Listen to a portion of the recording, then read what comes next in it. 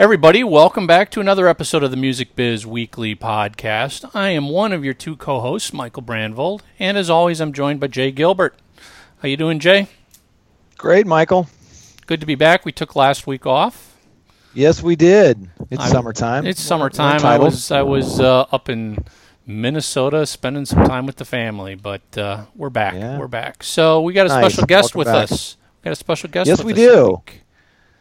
Yeah, we've got Ali Shakari, and he works with a company called ToneDen, who I'd kind of heard some things about, and then recently he'd reached out to one of my clients, and I reached out to Ali and had a good conversation, and he sent me a deck.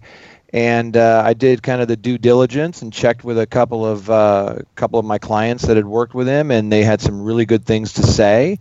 And as I kind of did a little research, I found it really, really fascinating. So I thought it would be great to have him on, talk through some of the things that he's doing, because I think it's a little bit different than what a lot of folks in the space are doing. And I'm excited to work with him. Ali, welcome to the show, man. Welcome. Yeah, Thanks, Jay. Thanks, Mike, for having me on board. As far as context for everyone, I run a company called ToneDen with two of my best friends. We essentially help artists and labels not only find their most engaged fans, but ultimately convert them into sales, whether it's streams, merch purchases, ticket purchases. We do our best to make sure that you get the right offer in front of them at the right time. So let me ask you the $1 million question. How do you do that?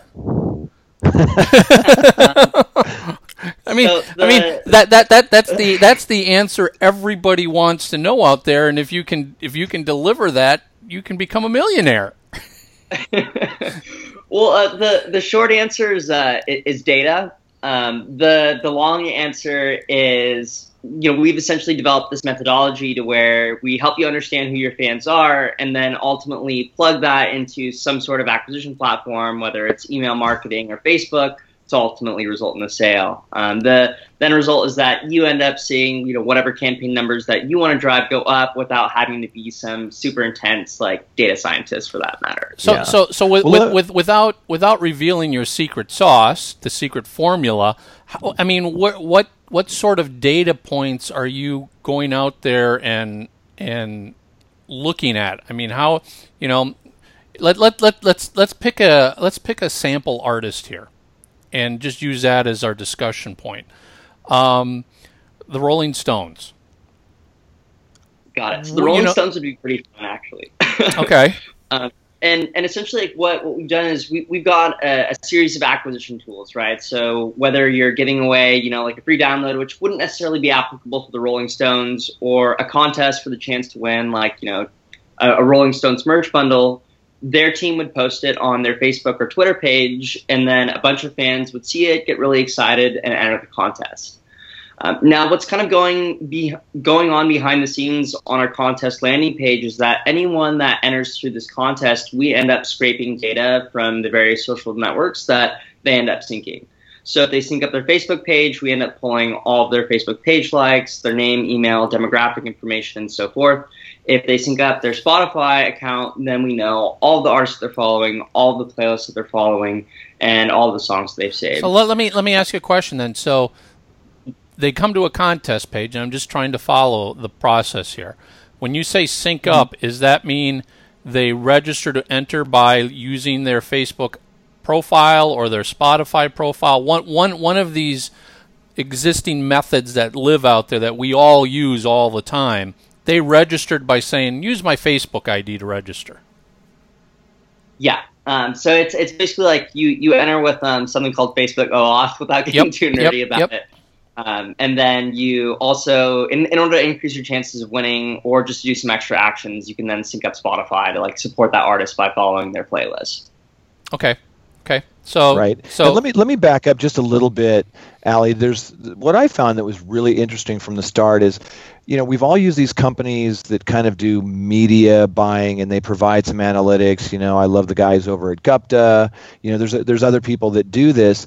And I think what some of my clients were kind of doing was looking at those and kind of graduated from that to ToneDen, because it kind of complements it really well. If you're doing an online ad campaign, you can pretty much reach, if you look at it as a target, you can pretty much reach your core group.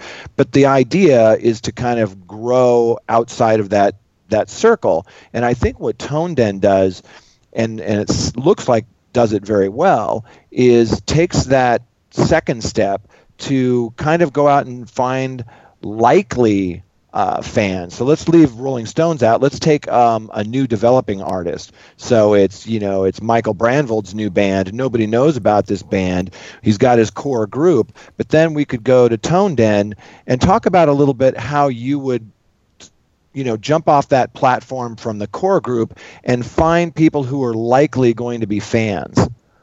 Yeah, so the idea is that if we know what a core fan looks like, we can take whatever that digital and streaming fingerprint is and help you find new fans. So every single social media platform today, whether it's Facebook, Twitter, or YouTube, all is something called a lookalike generator. And essentially what that means is that if you put in an existing customer list, whether it's through your email, your website, or even your own page likes, they then spit out a similar pool of fans that you can then advertise to. Now, what we're finding is that the quality of that seed of fans that you put in directly impacts the quality that the social network's gonna spit out in terms of relevant fans for you to target to. So if you're putting in like a 3 or 4 year old mailing list where the fans might not necessarily be up to date, you're not going to get as good of a lookalike as, say, your most engaged fans from the past month that Fair enough. Also follow similar clusters of artists on Facebook or Spotify for that matter. So if we get that list of core fans and provide a slight number of extra refinements based off of data that normally you wouldn't have access to, like their Facebook interest data and their Spotify artist data, we're able to essentially map out who those most likely fans might be. And do you find that effective, that you find that you are growing those bases using those kinds of tools?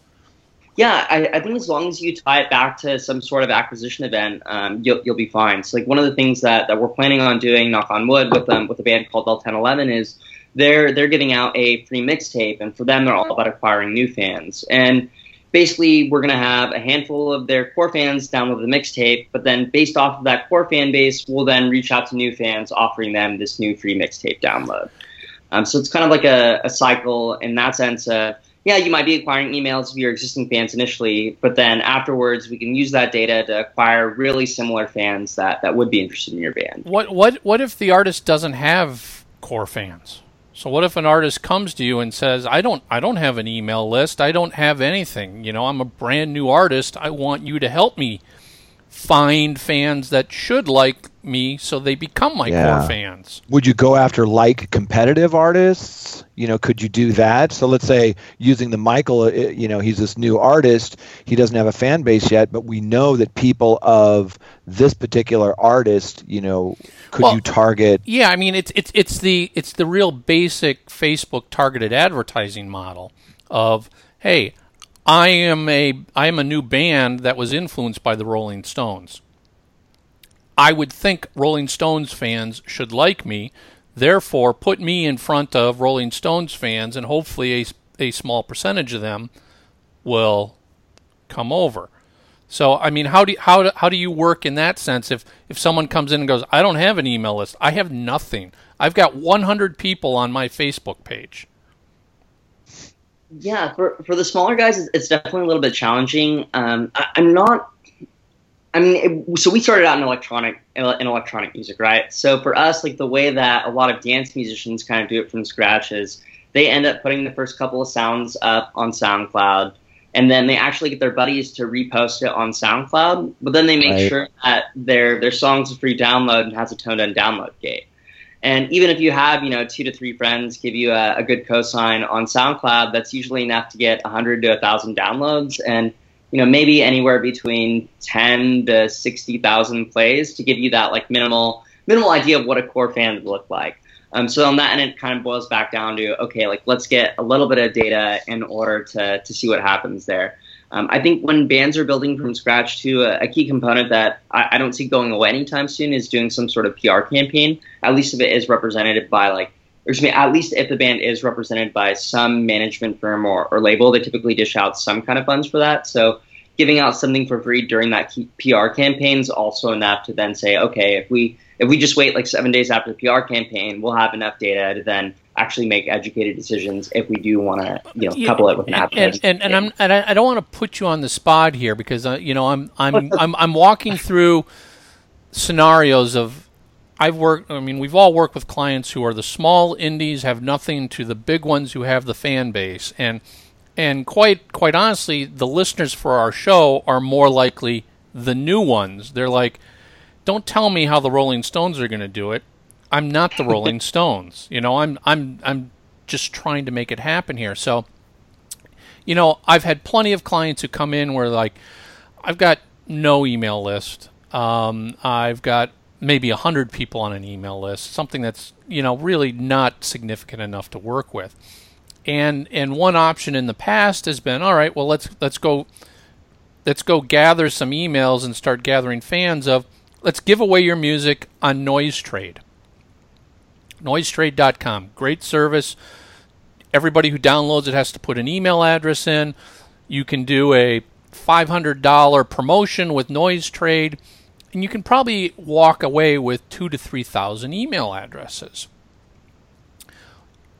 How would you, if I came to you and said, well, you know what, rather than doing that, could I take $500 with ToneDen and put together a promotion to give away my music? Would you be able to acquire as many more? I mean, what because, artists, even the big artists, and Jay can probably attest to this,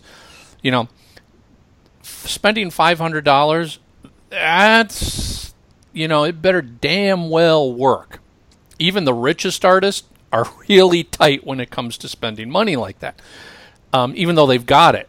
But the smaller, newer artists, that could be their entire marketing campaign right there. So it's really got to work. And I just want to get a feel, because I understand where you're coming from and how this works, and it definitely sounds interesting. For that new up-and-coming indie initial exposure, what, a $500 budget, where can you go with that? So for the newer guys, the indie guys, I would actually recommend spending that $500 on PR and just like that general indie music blog circuit. If you truly have like no fans and you're trying to build up at that point, like, to me, like, that's where if I were a music manager, I would allocate like my funds. I would still use a service like ToneDen to also give out my music for free to make sure that I'm collecting data along the way. But I think it makes sense to begin advertising like either when you do have some sort of like, changeable merch line, when it's your like first official label release and the label is actually chipping in to help you out, or you're actually going out and touring, right? Up until then, what you're trying to do really is build some semblance of a core fan base. And at least what I've seen in the electronic space, I mean, none of these kids had any budget 3 to 4 years ago that are now like, touring globally. Right. If you look at Nightmare, Jaws, and Slander. But what they did have was a ton of music.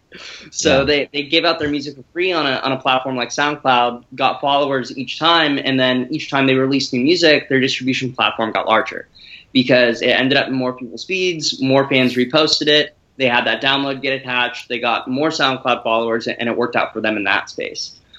In terms of bands that operate outside of SoundCloud, I think it's very challenging because Apple and Spotify, as creative services as they are for very developed artists, for the smaller ones, they don't necessarily have that kind of ecosystem in place. It's a lot more political in the sense that you do need to know someone in editorial at either of those services to get the same amount of exposure that you would on, say, like SoundCloud, asking a handful of friends to repost your music.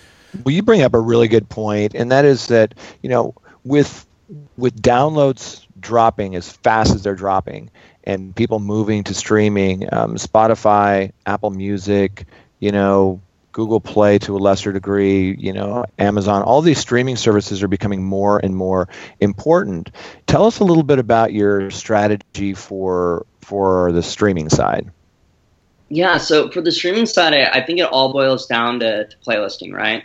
So if you look at like where your streams on Spotify are coming from, they're either coming from a playlist directly, your saves, direct listens, and then a handful of other sources like you being in some random app. Right. And I think the largest driver of discovery, whether it is Apple or Spotify, I'll speak about Spotify more because that's what I understand a little bit more. It's primarily streaming on that end. And if you look at the four sources of streaming, the largest is Spotify editorial, meaning like the playlists that they curate themselves. The second is through major label subsidiary playlists like your Filters and your Dixters and your Top Spies, but you're not really getting in there unless you are signed with the Sony or Universal. Right. The third are independent playlisting companies, right? And that could be like Digmark or Digson. I keep forgetting their name. Digmark, yeah. Saying, look, we know a bunch of 16-year-olds across the world that are going to put your song in your playlist. Although that's a little bit challenging because Spotify has essentially cracked down and really disabled that direct outreach, which leaves the fourth option, which is you actually owning your own playlist and seeing your own content in there.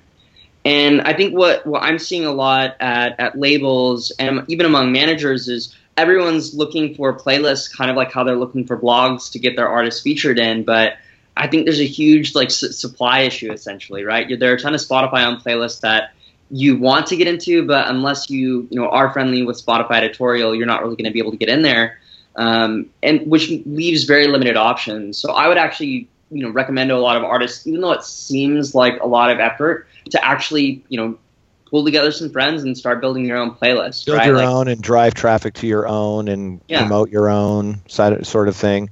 Yeah. It takes a concerted effort. It takes a while, but it's also an investment, right? Like $1 million placed in Spotify, depending on whether or not you own your masters, can get you anywhere between $2,000 to $8,000. I want to say. It really depends once again on like what your deal structure is. But I mean, I have friends that are like electronic artists that aren't signed to any labels, own all their masters, pulling in a healthy check each month, and they're like, I don't know what people are saying because this is awesome. Have you done any campaigns where, hey, you stream this, you get this type thing to... Or you add this to a playlist and you get this? So the way that we have our downloads and our contesting structured is one of the extra actions that can occur is all in one button click, you essentially save the song to your Spotify collection in addition to also following their playlist. And then we have an extra button that says, hey, stream this song. And the reason why I like driving collection ads more so than streams is because, I mean, on one end, people really do just press shuffle with their saved collection, right? So on that end, if your song's in that pool, one out of every maybe 20 songs, your song will get played, or 40, or whatever they've got it as, which is good for you. And then the second is if you look at how Spotify's algorithm kind of works, basically a save is also considered as a playlist ad. So whether you're trying to, I don't know too much about this, but whether or not you're trying to, trigger the Discover Weekly algorithm or just try to hit the viral chart, all those saves tend to add up over time. You're right. I mean, that's one of the two big metrics that we keep hearing all the time is, on the positive side, if you save a song into one of your playlists, that's a huge thumbs up for their algorithm. And then the other one is if you skip a song on the negative side, that's a bad thing. Yeah. So let me ask you. So, and I appreciate your honesty about if you had $500, go run a PR campaign. What would you say is the ideal threshold then for someone to come to you and say, all right, I'm ready to work? I mean, at what size of a fan base should an artist already have to get the most effective use out of ToneDen?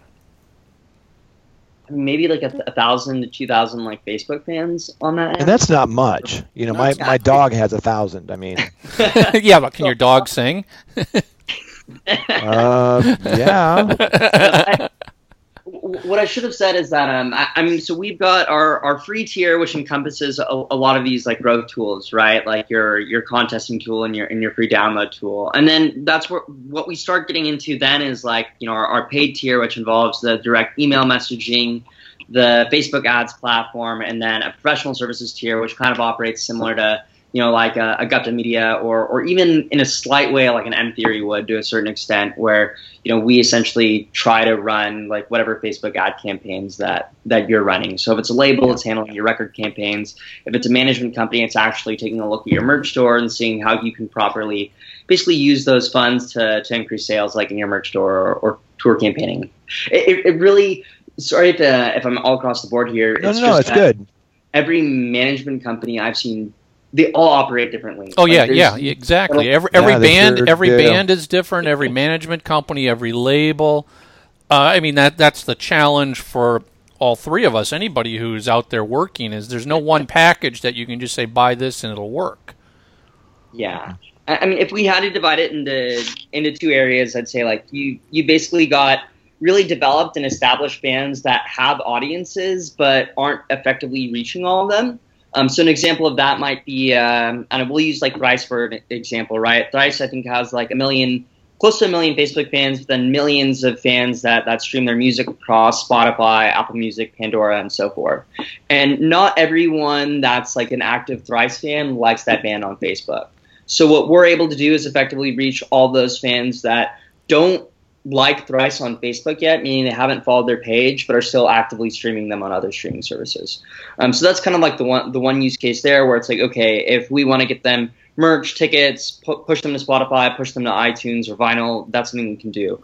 On the second end, you've got these developing acts that might not necessarily have like a fully developed audience on that end, but are looking to acquire new fans and are either actively spending on PR or trying to push their labels to invest in these kinds of Facebook marketing campaigns. On that end, we look at their core audience and say, okay, based off of these kinds of characteristics, we'll give you the tech and we can either help you do it or you can do it yourself to like plug and chug these advertising campaigns into Facebook that help you acquire emails, page likes, once again, whatever that core metric is for that band at that time. So I'm still trying to completely understand the entire process here. So I'm coming in, I've got 50,000 Facebook likes. I'm a good size, active artist. I've got music I'm going to give away. I'm going to set up a contest that says, here, I'm giving away a new EP, whatever it might be. It's run through ToneDen. And then when my fans come in and you scrape their Facebook data, what happens after that now? How are you taking this contest and presenting it out to lookalike fans? How is the artist getting exposure to new people beyond their 50,000? So let's say that so typically like there's a lot of things going on during a marketing campaign, right? Like it's not just them like running a contest for a giveaway. Typically there's some sort of like formal like album or EP release afterwards. And what we essentially do is say, okay, phase one is data collection. After we have that data, let's look at what's happening in phase two. And typically, let's say it's an indie artist that has like a deal with a distributor like Ingrooves. The sales team or the label services team over at Ingrooves is going to make sure that specific artist ends up getting featured in Spotify editorial, Apple editorial, or maybe they have friends that work at those services and get them hooked up in those playlists, right? All of a sudden, their monthly listener count jumps from 100,000 fans to like 350,000 to 500,000 monthly listeners. While they're kind of like hot and coming out with that new album, we then say, okay, let's run an advertising campaign to push people either back to like your page, back to your store to go ahead and buy your album on iTunes or vinyl, run a merch campaign, whatever you're trying to do at that moment. What I've found is that if you are advertising and you're an organic band, there still is a healthy market for vinyl. Fans are really open to supporting you and buying like physical things, which is nice because if you are going to throw in like, even something as low as like $250 on a campaign, you'd rather point someone back to like a $12 purchase than like a .000 like 1 cent stream for that matter. So on that end, basically, what we've done is we've actually created this technology that creates ads and puts them into Facebook for you. So you're no longer looking at Ads Manager that looks like a spaceship. You're creating the ad in ToneDen. We're creating all the audiences for you based off of the data that you've collected through your contest, and then you literally watch it from start to finish while we optimize everything. Okay, for you. So then, correct me if I'm wrong. Then, so the artist comes in, drives their Facebook fans to come to this ToneDen landing page. You're scraping all this data from their Facebook profiles of who else they like, what they do. I mean, Facebook has depths of data on all of us. And then the process to get that exposed to more people is you're going to work with that artist to create targeted Facebook campaigns to put this promotion in front of people that should be interested. Okay. Exactly. Okay. Yeah. And the way that would normally work is like, normally as an artist who may or may not have ever run an advertising campaign before, you're logging into Facebook, creating an ads manager account, and looking at this really intimidating thing that was built for like a VP of marketing at Coca-Cola. Yep. and on that end, what I've noticed is that like it's very intimidating at first, and then even then, like Facebook's targeting options are so robust because it's designed for any kind of digital marketer in any industry that oftentimes you just get lost or you get overwhelmed and end up picking too many things. Yeah, the problem is you as the artist doing this on your own would have to sit down and go, well, let me see. Who should my fans be liking? You don't have the data. You're just guessing. Well, I'm a Rolling Stones influenced band. Okay, my fans, the fans of Rolling Stones and Keith Richards and Mick Jagger, they should like me, so I'm just going to throw those in there, and that's my target. When that target is so freaking huge, you're never going to be seen by anybody that matters, or to Jay's point, you completely missed it because your fans actually are more into Aerosmith than Rolling Stones. But what you're able to do is you're actually pulling that data when they come in to register on that promotion, and you will know exactly who those targets should be. Exactly. And in defense of the artist, even digital marketers in other industries that do have these fancy titles like VP of marketing, they still the artist's level of intelligence for Facebook advertising and their aptitude for it might be the same as that VP of marketing at another company. It's just throwing stuff. Enough. It's just throwing stuff against the wall. If you don't have experience or data, the old joke in advertising is half my advertising doesn't work. I just don't know which half. And they're throwing things to the wall to see what sticks. Yeah, exactly. You're just hoping to make the best guess. And quite often that best guess, in what I've seen through experience, is way too broad. Yeah. Side note, I once had a client who was doing some targeted advertising, and they were a hard rock band, and their target was anybody who likes guitars. And I was just like, that narrows it down. Yeah, okay, but that guitar player might not be a hard rock guitar player. It could be a Spanish guitar. That person is not going to like you, and you just wasted your money putting your ad in front of them. So, a lot of people think in that terms. Oh, I'm just going to say, Facebook, show this to everybody who likes music.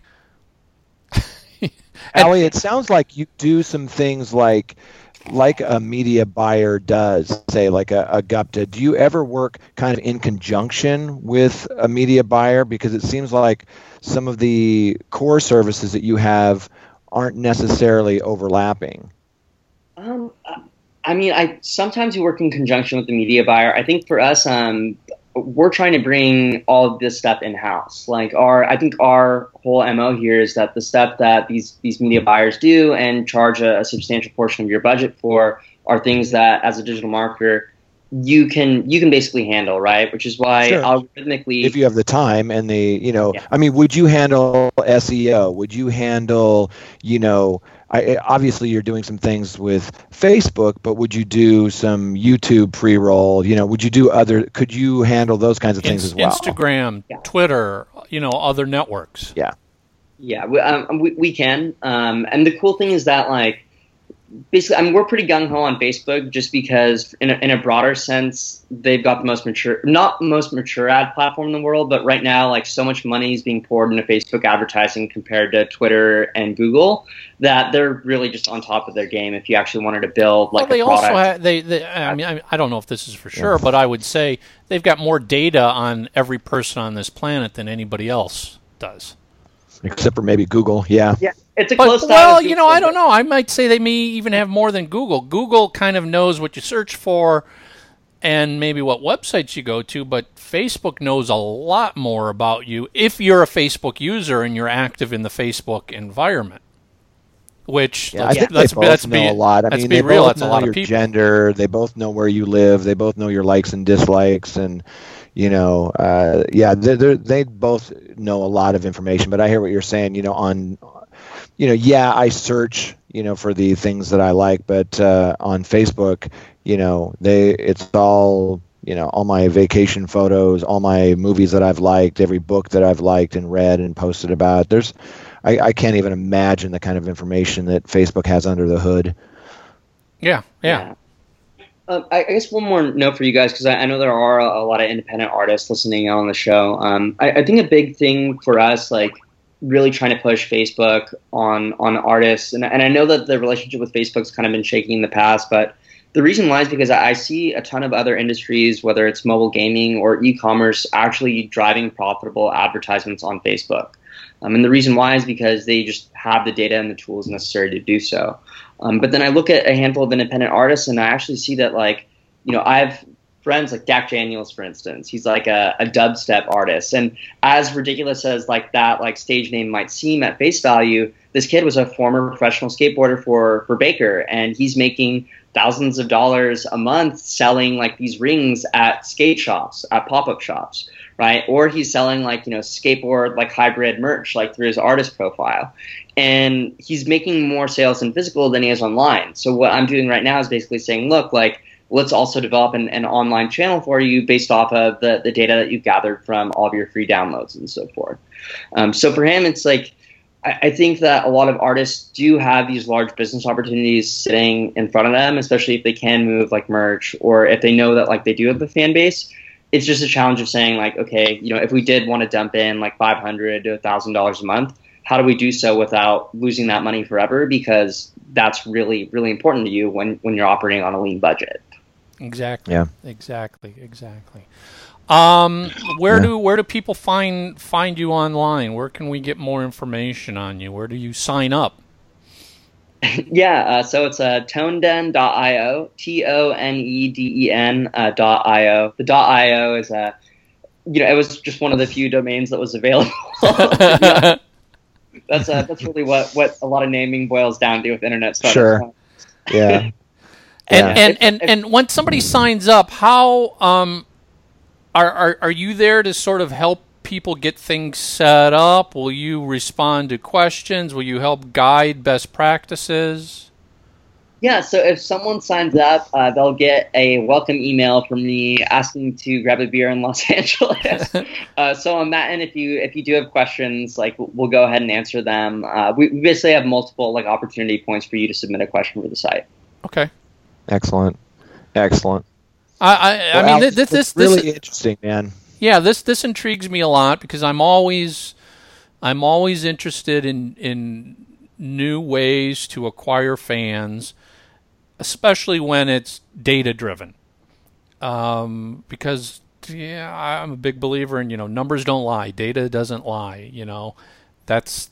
It's not a guarantee, but it's much more likely to be successful if it's data driven than just your gut throwing something against the wall thinking, I think this is what they're going to like. And so no, this interests me a lot. I can tell everybody right now I'm going to go check it out. I'm going to go give it a shot and see if I've got a client that has something that would work for this.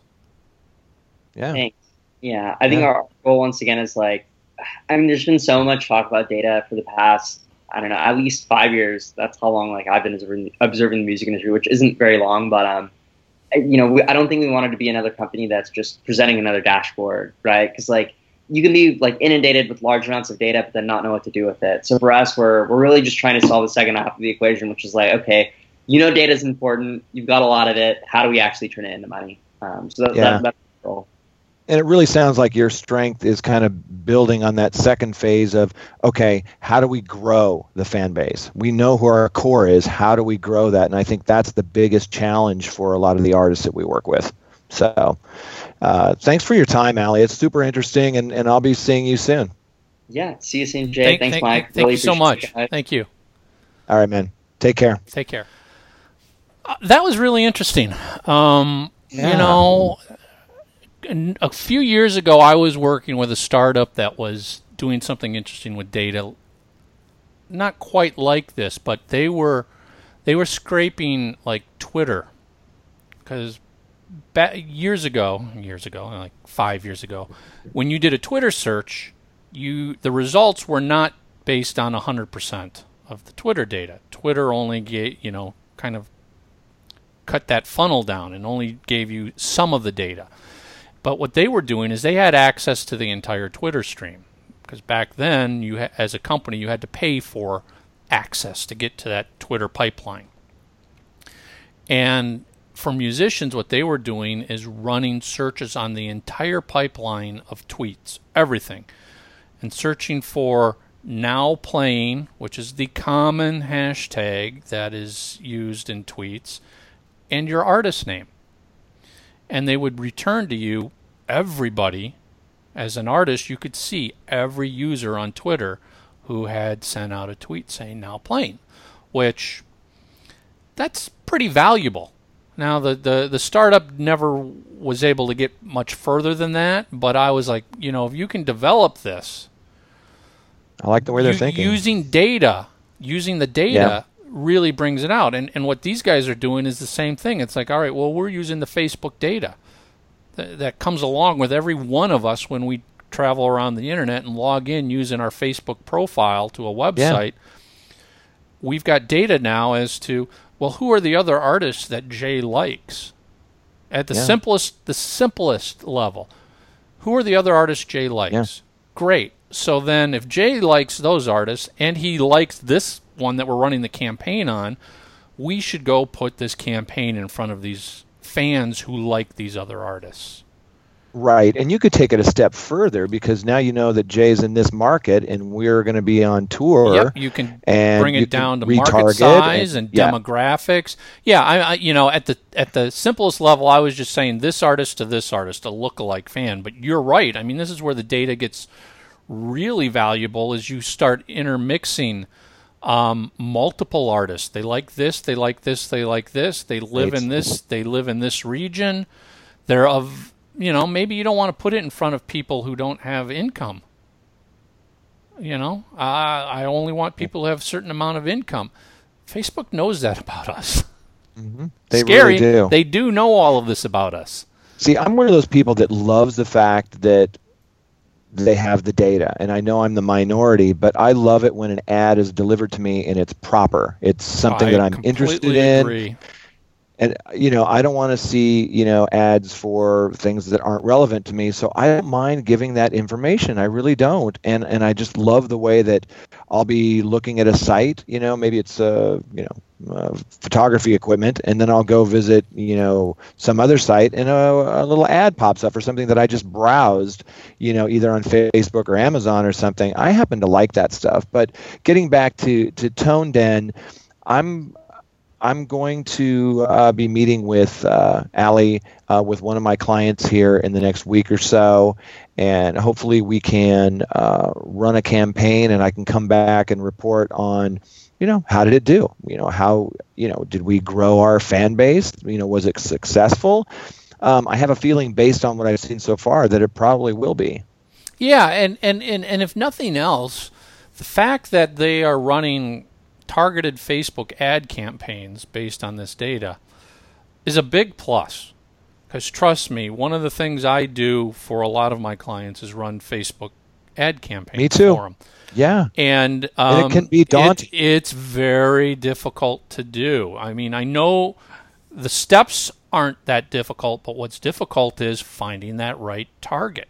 That target, Exactly. Because And you want to hit that's what it's all about, is hitting that right target, right? And there's so many options. You're like a kid in a candy store. You can hit a demo, a gender, a geo. You can hit so many things, but you alluded to this earlier, it dilutes your spend. You want to hit the right people. And I think that's where ToneDen's strength is. And just so everyone understands why that target is so important is because data will give you, if you're running a campaign to get more likes, more fans, Facebook is going to tell you how many impressions that ad got, how many likes that ad got, and how much you spent in total, and how much it cost per like. It might sit here and go, it costs you 79 cents per like. Well, the difference between a good target and a bad target is you might change the target for that same ad, exact same visual, message, everything else, but the target is not this band, but this band, and that cost per like could drop down to 30 cents. Now, which is huge. Which is a huge difference. Huge difference. I had a client that in the past ran a campaign which was not very targeted, and they were spending $1.50 per like. And I came in and took it over, and I brought that down to like 21 cents per like. Nice. So think of, and in the simplest terms of, okay, that $1.50 in the past got them one like. Now that $1.50 gets you how many likes? Because you keep driving that cost per acquisition down. That's why the target is so important. And changing one target parameter could be all it takes to make that successful. Yeah.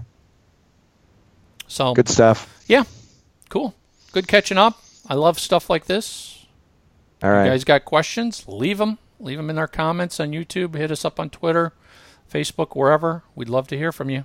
Thanks, everyone. Absolutely.